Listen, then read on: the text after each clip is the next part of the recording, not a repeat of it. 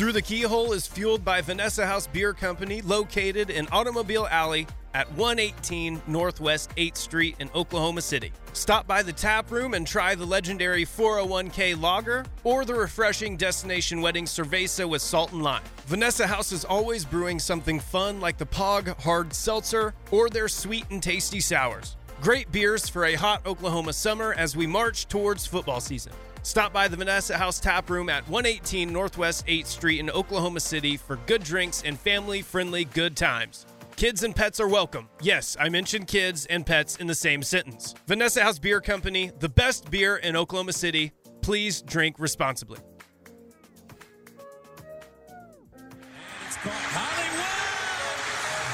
Lights, camera, action, Hollywood Brown. CeeDee Lamb still running.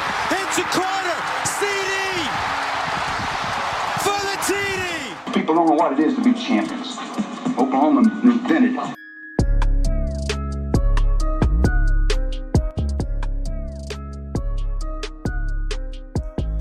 Welcome to Through the Keyhole, an OU fan podcast. OU fans, myself included, and Alan included, Matt included, are down bad in our fandom. But we're here to try to reestablish the equilibrium. I am Peyton Guthrie, co-host of Through the Keyhole, sponsored by Vanessa House, which you would have heard their ad right off the top. Something good to drown the sorrows. And you can always join us on our Patreon for some of our extra content Through the Keyhole. Just search for it on Patreon, you'll find it. But joined, as always, from the East Coast, the Beast Coast, Alan Kenny. Alan, how are you doing right now, man? Oh, getting by, like you mentioned, tough loss for OU over the weekend, but, live to fight another day, right? Yeah, I mean, hopefully we all live to fight another day. Did you vote, or did you early vote, or you like a substantial, what is it, like a unconscious, whatever I'm trying to say? Yeah, I voted. Yeah. Good job. Good for you. I did it in person today. Hey, I like doing it in person. I know a lot of my friends are kind of early voters, but I'm like, no, I like going there. I like seeing the old person working the poll station. It's a little routine. Hopefully whoever you voted for has a good plan for the future and they win. I don't know how else to put it. Yep, fair enough. That said, we're going to talk a little bit about OU versus Baylor, a little look back. I know it caused some sadness amongst everyone, but I generally think, and Alan, jump in at any point in time to call me an idiot. I generally think OU versus Baylor just proved that OU's kind of just a regular bad football team. Not horrible, not over the top or anything. There's kind of a general football team at this point in time. You can't overcome any sort of, self-inflicted wounds. 3 interceptions will do that. And maybe some passive coaching decisions. I didn't see anything beyond maybe just like, I wish they tackled better, that made me think, oh man, the ship is going in a really bad direction based off that Baylor game. Yeah, I'd go a little bit more on the optimistic side. Not that they're a regular bad football team, but they're a regular okay or regular good football team. I mean, they're 5-4 right now. They have 3 very winnable games left now. That's kind of more what I'm concerned about is how things go in the next 3 games. They certainly just don't. I think what we saw is that OU can live with potentially overcome a bad defensive showing. Yeah. Or can potentially overcome. Well, I don't think that, but they're not good enough to turn the ball over 3 times, throw 3 picks, give up 10 points on about 28 yards of total offense, and still hope to win, especially against a team like Baylor. So I think that I'd look at it more along kind of those lines, Yeah, I think that's true. If there's anything that caused me to hit a certain amount of pauses, now this is 2 cases, and again, it's such a small sample size. 2 football games, Kansas State and Baylor, in which I believe the coaching staff potentially had a adverse effect on OU winning the game. I think there may be some. Again, we talked about it on the Patreon. You can listen to me be much more heated, animated about what I believe to be passive coaching. And maybe on some group chats you would have heard me say throw out the word cowardly, but there's just some general time management issues, some general, like, the game kind of getting away from Brent and from Lebby, and it feels like it's kind of slipping away from there. That's something that is picking at me at the back of the head, kind of thinking, I don't know now, come on, you got to get this done. But, Ed Reed has, that's like his MO, is just he can't manage a clock. But everyone just loves him now. It's just, I think you mean Andy Reid, right? Andy Reid, yeah. Andy Reid, yeah. Ed Reed, yeah, different player, actual player. You've made me cough. I'm gonna die. So that's probably the one thing that kind of brings you up to any cause. Have you seen any sort of like trend? I mean, now we're 9 games into Brent coaching. And I even get a drink, man. Get a drink. I'm dying. I know. I'm trying hard. Answer the question. Any coaching trends that you see? Oh, well, I mean, I think that the decision to punt there at the beginning of the fourth quarter when OU had the ball in Baylor territory was kind of one of those things that, it feels like probably a knee-jerk reaction for a defensive coach. It wasn't that, I guess you could have called it borderline. I certainly would have suggested going for it. And I feel like the third down play call, running the ball on 3rd and 4, was the kind of thing where you only do that if you're trying to set up to go for it on 4th down. So, that to me is I guess just one kind of is one of the decisions. I think you can make some good arguments too about how the clock was managed at the end of the first half or at the end, and also later in the game when OU did have possession. Could have been a little bit more sense of urgency there, but I mean, at the same time, they also were in position again to, get the ball back late in the game with about two minutes to go, potentially to go either tie or win the game. So, some of those are borderline, but I'm with you. I did not like the call to punt in the fourth quarter.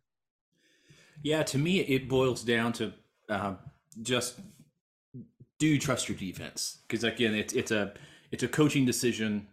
I have some friends kind of backing this around saying, well, Brent probably didn't trust the defense at that point in time because they were kind of getting moved around and Baylor was starting to get some traction. And the idea is, make Baylor show they can go that amount of yards. In my idea, in my brain, it's like, well, if you don't trust your defense enough there, then you don't trust them anywhere. Kind of a situation. If it's like, go for it now, because if you give them to it at the 20, now Mims almost made a great play. If that ball gets down at the 2 or the 1, obviously things change drastically, but then you're kind of adding a bunch of ifs. If the punt unit does what it's supposed to do, if the coverage unit is able to tune it down, it's like you're adding too many ifs. If you go for it, it's just one if. Do we pick it up or not? And then it's whatever. But then you're just giving Baylor a short field again, which then potentially would have given you more time. It's just that's the only thing I had there. It's like, if you don't trust your defense, you don't trust them anywhere on the field, and you need to make the decision of the unit you seem to have more trust in at that point in time, which is the offense. And I agree with you. Once they handed that ball off on 3rd and 4, I was like, oh yeah, this just set it up. I thought we're going to roll right through, and then I look up and we're punting. I mean, OU's punting. I think it was just a way of. It's kind of like the idea of people get really afraid of chasing points or chasing time or chasing possessions. I listened to the Tony Kornheiser show, Uncle Tony, big fan. I know he's old and he has horrible college football takes, but he had Wilbon on, as he usually does, and Wilbon is a dreadful NFL anything. Like listen to his football takes are pretty rough, just generally, because he's like, I'm like, oh yeah, you used to cover football in the 80s, I can tell. And that's the last time you paid attention to it. But he gets very mad at, the Rams head coach for going for 4th downs and going for 2-point conversions. He's like, then you're having to chase and chase and chase. but I feel like once Brent punted, it was more of you're punting a decision you're going to have to make that you could have made now, just later. Like, you know, it's like you're forfeiting on a chance to make that decision when you could have, and you're not giving yourself enough time, and then you're forced to make that decision. And it's kind of, I don't know. I like having more control on my hands. It's a much different context, but I was watching the LSU Alabama game, and Brian Kelly was lined up for 2, called the timeout, and everyone went, yeah, that's not a Brian Kelly move. There's no way he's going to do it. And they rolled back out and they did it. And I was like, yeah, I fucking love this. Just go win the game or lose the game. You have to do 2-point conversions anyway. The next overtime, just go ahead and do it. Just get it done with. And I thought with the fake field goals happening and all that type of stuff that we're kind of getting this riverboat gambler, I trust my defense, we're going to play, we're going to do hard stuff type of guy. And it seemed he was just coaching a little passive, but he had a very kind of vague-ish answer to this on his press conference about, I think he was asked something along the lines of how much you look at analytics, and he kind of gave the regular coach thing of, I look at them, but you got to look at context and players and all that type of stuff. I don't know how I feel about it moving forward. Hopefully, I don't know if you can quote unquote fix something like that. I don't think you always go for it on 4th down, or you always go for 2 and all that type of stuff. It is very contextual. I just feel like the context of that play would have been, I don't know, hang it out there and go for it. Yeah, I've never been big on, I don't know. I think that we kind of have misapplications when it comes to analytics in football, because there's no way you factor in context. It's different. Football is different from basketball or other sports, baseball in that regard. You know, I think that if you had told Brent Venables that Michael Turk wasn't going to be able to, you know, stop the ball inside like the 10, I think he would have had a different take on it, right? Yeah. I mean, and that's part of the thing is, you know, you have, you know, ostensibly a All-American punter. You're counting on him there to be able to place that ball, you know, at least in, you know, not in the end zone, if that makes sense. That was the part that, you know, I think that he probably would have liked to take back when it comes to that decision as a whole. I don't know. I mean, I think that but it just, like I said, you set up that 3rd down play to set up a 4th down that's manageable. You know, I mean, I know you missed on 4th down earlier in the game, but I mean, 3 yards, it's there. You got a chance to go in and score or tie the game up. Yeah, I think you take it there, man. Like, I just don't feel like playing field position was the right call. But again, that's like a gut thing to me. The whole deal about, do you trust your offense or your defense? Yeah, I don't know. You know, it's like a lot of times you don't have any choice. You have to trust one or the other. That's true. You know? That's true. So, and you're right. I mean, maybe he was quote unquote trusting the guy who he said's been the best football player on his team, Michael Turk, to make the play. So, you know, I mean, and that's also unfair to Brent to boil it down to. And that's what I'm trying to say. Like, my thing isn't, I'm not boiling down my potential grade of him as head coach on one play in Baylor. There's also, like I said, there's some general time management, you know, some substitution patterns by Lebby, which has been fixed, I will say, has been fixed. We're not doing enough fake injuries. I noticed that. Yeah. Guys need to fall down more and grab their leg. He needs to figure these things out to get it going. But let's put that to bed. I think we both agree OU seems like just a normal football team to a certain degree. I mean, they're a team you base stuff off of. They're getting closer and closer to that, which I always wondered how OU fans would handle cheering for, like in Illinois. You know, if OU became that level for 3. I guess in the 90s it happened. Everyone freaked out. Never again situation. So now moving on to West Virginia to a certain degree here. Morgantown, OU's never lost to them as a Big 12 member. This is a bad football team that has a ton of injuries. Most of their dynamic players are injured or out. They're captained by JT Daniels, who isn't good. Well, I mean, he's serviceable, whatever, but he's not like a an over the top guy who may have saved Neil Brown's job. And this is probably the last game Neil Brown coaches to a certain degree. What do you see happening? OU v West Virginia. Good morning game. That's a good morning game to have. The couch burnings will be much too early to do anything of that nature. So, I mean, what do you think that you think OU just rolls in? I mean, OU is favored by 8 right now, and some advanced stats. I think SP Plus, if you do all the math, has OU by 15. That's just the raw number. That's not counting some stuff in. Beta Rank has them by 9. This, for all seems and purposes, seems to be OU should just roll into Morgantown, get the win, and roll out. Well, I mean, I think the spread at this point is right around like 7.5, right? Yeah. So, a 1-score game, it's for that kind of projection, it's kind of hard to take that as, just roll in and roll out. But this is a game that OU should win, but things like Neil Brown's job status, that definitely, you never know. Maybe the guys like Neil Brown and want to stick around. I don't know. I think that Morgantown at night is a different kind of animal. I think the early start might help OU in that regard, but who knows? But I look at this and I feel like a lot of things that OU does well,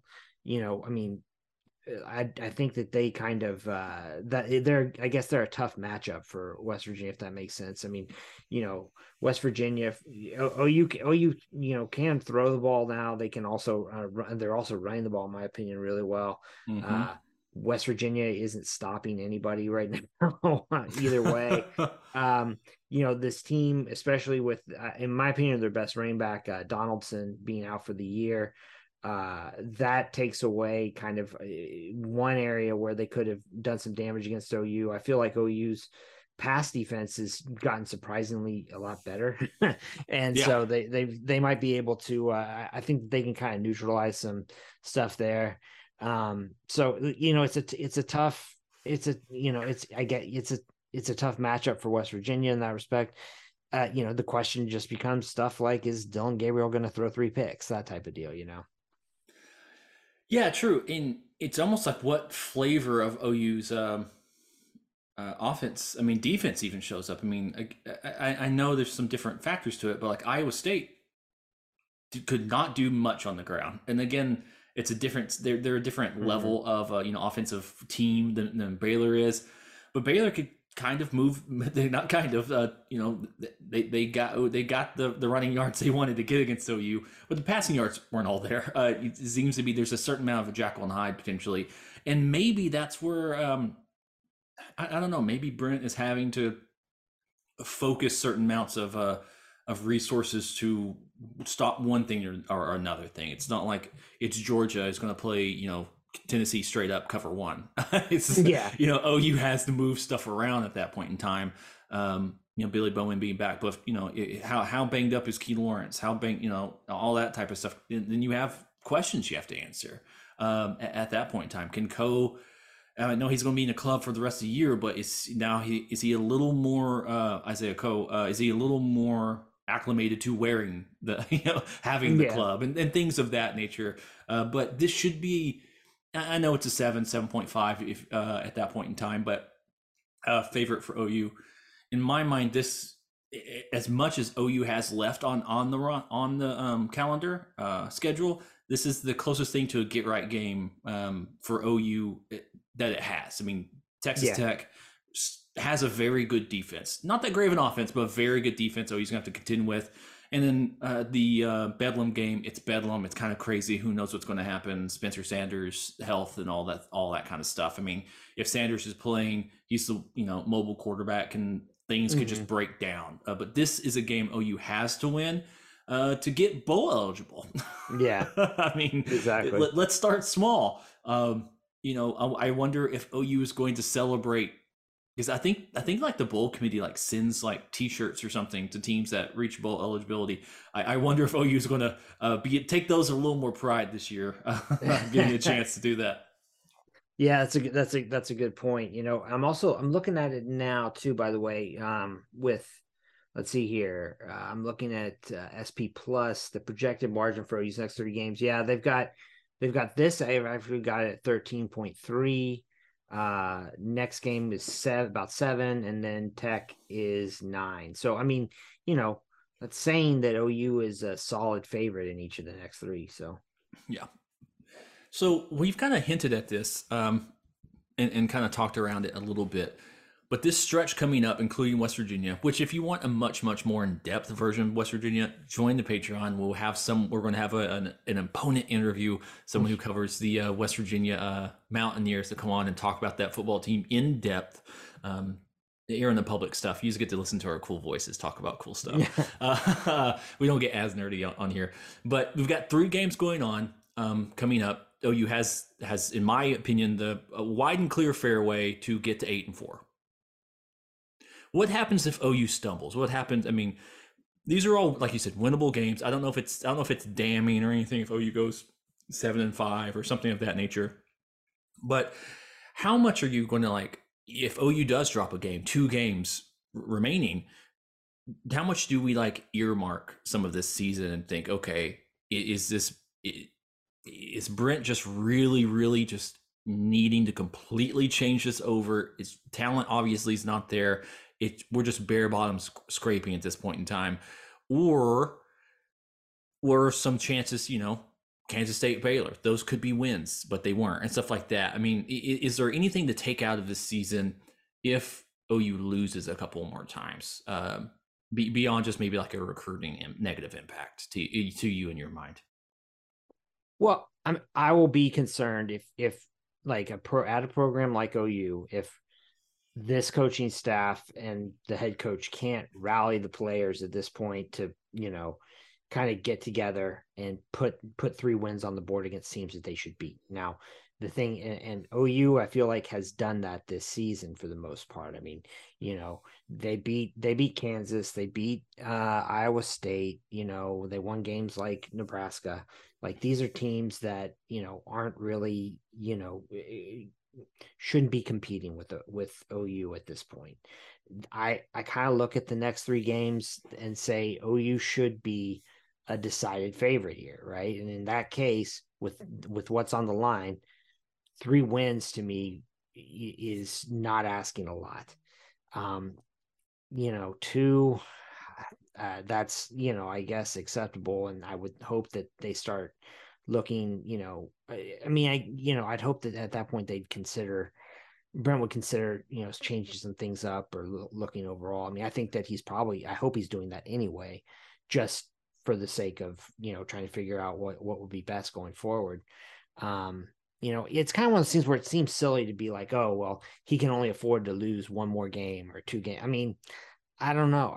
But it's just kind of the thing where it's if they're not winning, or if something, just earth shattering, happens and they happen to lose that, that's one thing. But again, it's just more a matter of rallying the troops, so to speak, and getting them on the same page here. I mean, if you can't do that in this situation, that's going to give me concern about everything going forward. Yeah, I generally agree with that. I don't think it's like us doing some, shock jock radio of Brent Venables loses 1 more job and loses 1 more game. I don't think that's it, but you're right. I mean, if OU stumbles down the stretch again, it becomes potentially symptomatic of larger issues, and it's well, man, that then you start hearing, I'd have to read so many more pieces of this is why Brent Venables took so long to be head coach, because he, all that kind of jazz. And I do not want to have to to wrap my head around that stuff. But at the same time, you and I mean, you've said it multiple times. It's if Brent's not going to cut it, he just won't cut it. And OU will hire a different guy. I mean, it's just how it is. My general expectation of Brent is that he probably will. I think the more probable outcome is that Brent changes the overall composition of OU's roster, recruits very well, and gets OU to 10-3, 11-2 type of range, and doesn't quite get over the hump, because getting over to the hump is very, very difficult at that point in time. but I still would consider that a rounding success. I mean, if OU is able to become a top 8-ish, top 5-ish recruiter and win 11 games a year, 10 to 11 games a year, that's hey, sign me up for a decade of that. I mean, let's go. Yeah. I mean, I guess the way I look at it is that, I think that Lincoln Riley, for the most part, when he was OU's head coach, was doing, actually, I mean, it's hard to argue with the results, but I do feel like there was kind of this sense that OU was just kind of kicking the can down the road, that they were kind of caught in this, they're on this roundabout and they just couldn't get off, when it came to actually building up a national championship level program. And so, with Riley, with Venables, I have more confidence that he's going to be directing OU the right way there. Now, again, we'll have to keep seeing, what happens on game day. I think that I think though that, like you said, that really the roster composition is one thing that I'm really looking for. And so let's see, that's another thing. I feel like, with recruiting, especially OU, part of what you're selling with OU is we have a history of winning. When you're not winning, that's also a problem, right? So again, that kind of goes back to, if a down season is 8-4 at your school, that's actually pretty good, right? I mean, you can sell that, this is a bad season for us. But 6-6, 7-5, I mean, that's I guess the way to look at it would be every game that OU loses the rest of the year from here on out just makes it harder to make that claim. Yeah. So I want to transition that into the recruiting discussion we talked off air about. Potentially, OU does lose out on the flip that everyone saw happening. Vasic did decommit from University of Oklahoma and is staying with his home team at the University of Texas, making a decision in which he believes is best for his future and college career and all that type of stuff. So congratulations to his decision. Pour one out for the good guys as we lost a very impactful position, a very impactful player at a very impactful position in which OU needs more players at. So that part kind of sucks. OU still has LeBlanc, still has PJ. So it is in a point there where it does have good players coming in, but you can always, you never have enough good players on a roster. How much of, so OU is a football factory. That's what OU is what OU has always been, in my opinion. It puts a lot of people in the NFL, maybe not putting in 5 first-round draft picks or something like that, but historically OU has put in, I can't remember what the number is. OU's like 5th or 4th all time of putting people into the NFL. Like, you go to OU, they're getting you into the NFL. Like, that's how it works. More than Texas has historically, across the board.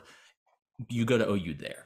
I don't know if you go to OU for the rousing collegiate experience in Norman, Oklahoma. Like, I don't know if that is the same thing there, especially as our landscape, as the recruiting landscape starts changes. So certain teams, certain programs could probably now withstand a 6-6 or a 7-5 due to NIL collectives being built up. Like, there's now other things that you can sell on this thing that don't, maybe not necessarily have the same cachet as we went 9-3, we went 10-2. I know you kind of have a pet theory to a certain degree. Please correct me if I'm misspeaking or misquoting it. That there's a certain amount of Texas players going to Texas, and that being like the pinnacle of the thing there. It's like there isn't necessarily I'm sure that everyone wants to play to different levels and stuff, but it does seem to be somewhat symptomatic of why Texas.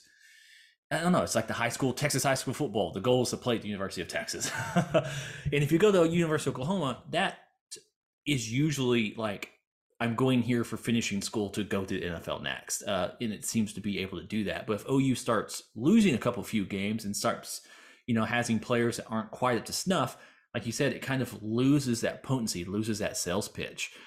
Is there anything that you think OU could potentially do to weather the storm other than just finishing out 8-4? I mean, does OU need to start announcing more robust NIL deals, NIL collectives? the only thing I follow is the one Oklahoma. It's like, we signed Gavin Freeman, but they don't say how much for, or what is he going to be doing, and does OU need to be a little more blatant about some of that stuff, or do you think we're so much of a rule following program school, wink wink wink nudge nudge, that's just something that University of Oklahoma doesn't want to engage in? Well, okay, I mean, I'll start off, like I mentioned, just keep winning. That's what they need to do the rest of the year. 100%. Just win. After that, I know that NIL is what everybody's talking about in recruiting right now, and I get it. And like, this discussion is always kind of a little bit perilous in my mind, because it's going to sound like I'm saying two different things here. All right. Because my first thought is like, hey, if you are a high school player and you want to go out and maximize what you can get in NIL, go do it, man. And if if you like, I don't look down on that or anything like that. What I worry about, though, is that I want OU going after players who are looking at college and, I mean, not only want to be a great college player, but want to play in the NFL, right? Yeah. Like, I want, develop that way, because that's the formula that, Nick Saban has. That's the formula that Kirby Smart has. They're not recruiting guys with the idea like, you come to Alabama and you've reached the pinnacle. Nick Saban is recruiting guys saying, you come here, you go through our program. At the end, the chances are very good that you're going to be drafted into the NFL. That's when you get a big contract. That's when you can get other big endorsements. That's where the real money is. Like, there's an opportunity to get a lot of money in NIL, and there's, huge multiples of that potentially available in the NFL. So if NIL, in my opinion, takes a player's focus away from becoming if that's driving decisions in terms of where a player is going to school or what their agenda is, I feel like OU needs to be not setting the market in NIL, but just doing enough to keep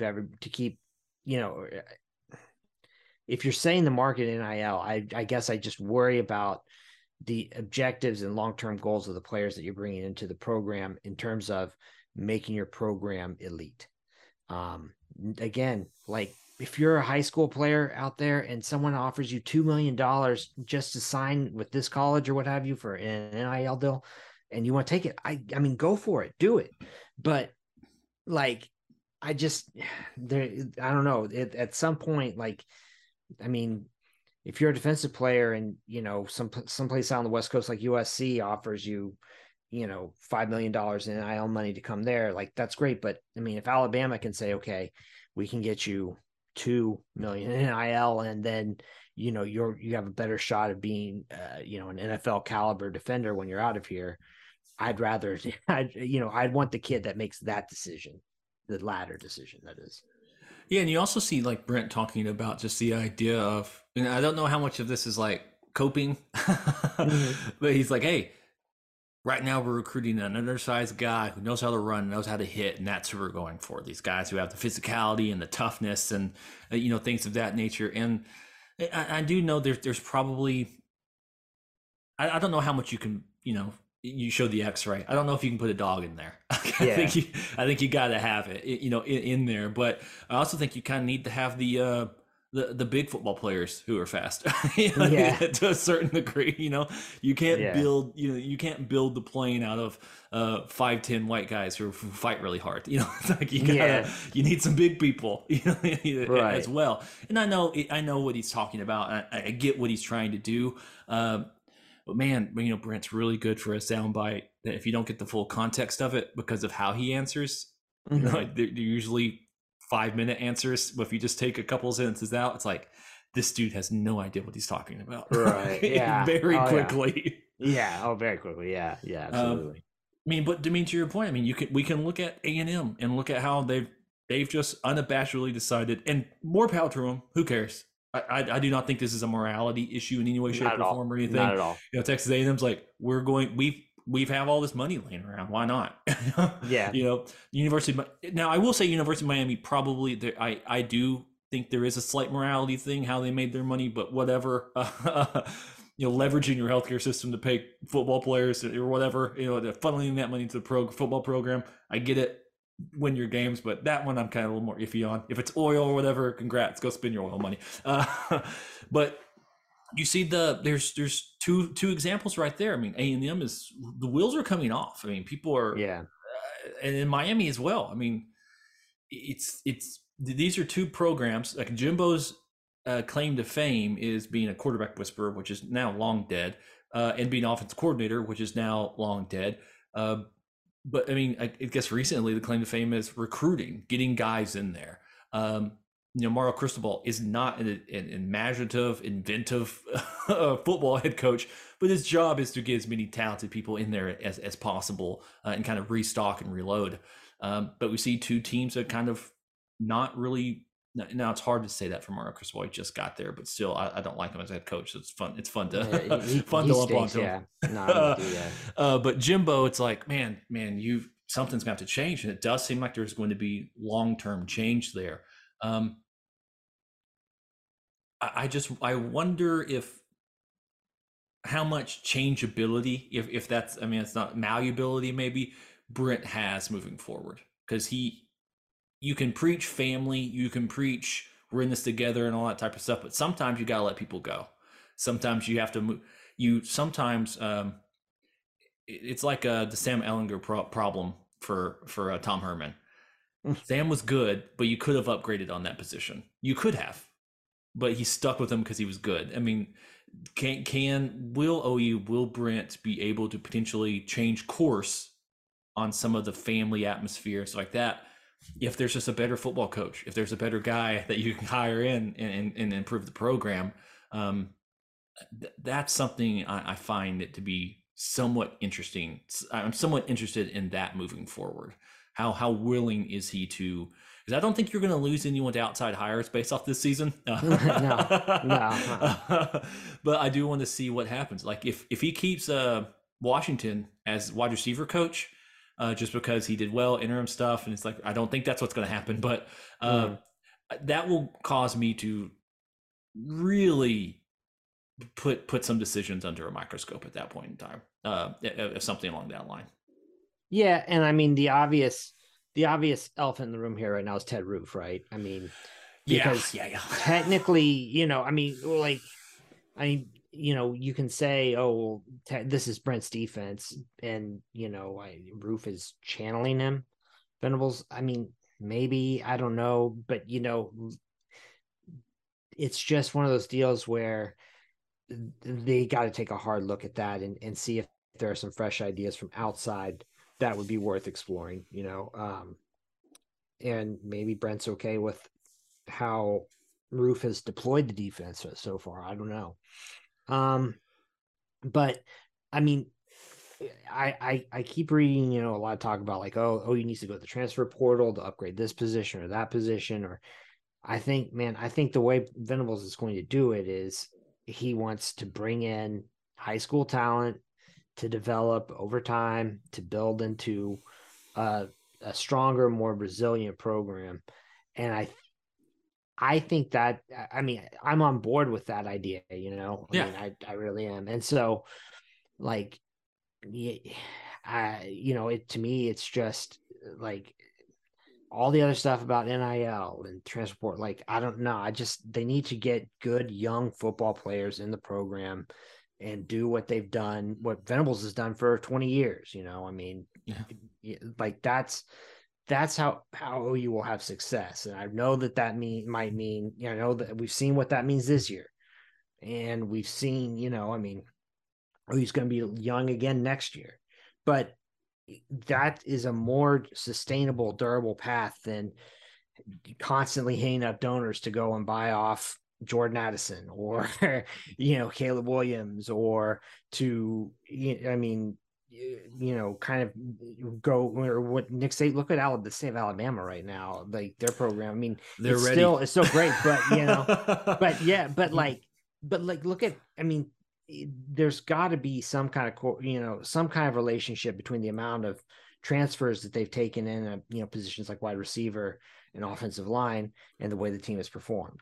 Like just to me, I don't know how there couldn't be. And you can't, like, I want OU to be, I want them to have a durable competitive advantage. That's, it's kind of like a Warren Buffett type thing, right? Like, I don't want this to be a deal where every year, if OU doesn't have a Heisman Trophy winning quarterback, they're screwed. Like I want an actual program is what I want. I hope that Venables can develop and lay the foundation for. Yeah, you can only put a bandage over a wound so many times. In the NIL stuff will lose its luster. Yeah. You can only hit up a booster. So right now it's a Wild West. You just hit them up. But eventually they're going to be like, hey, this transfer, this guy kind of sucked. I spent $1 million. It's like eventually someone's going to think, because I know there's no real ROI on this for the rich people, but eventually their ego, because these people are ego, the big time boosters generally are going to have some sort of level of, ego-ness about it, or else they wouldn't have their names on buildings in which they donate money for. They also don't like being quote unquote played to be a fool.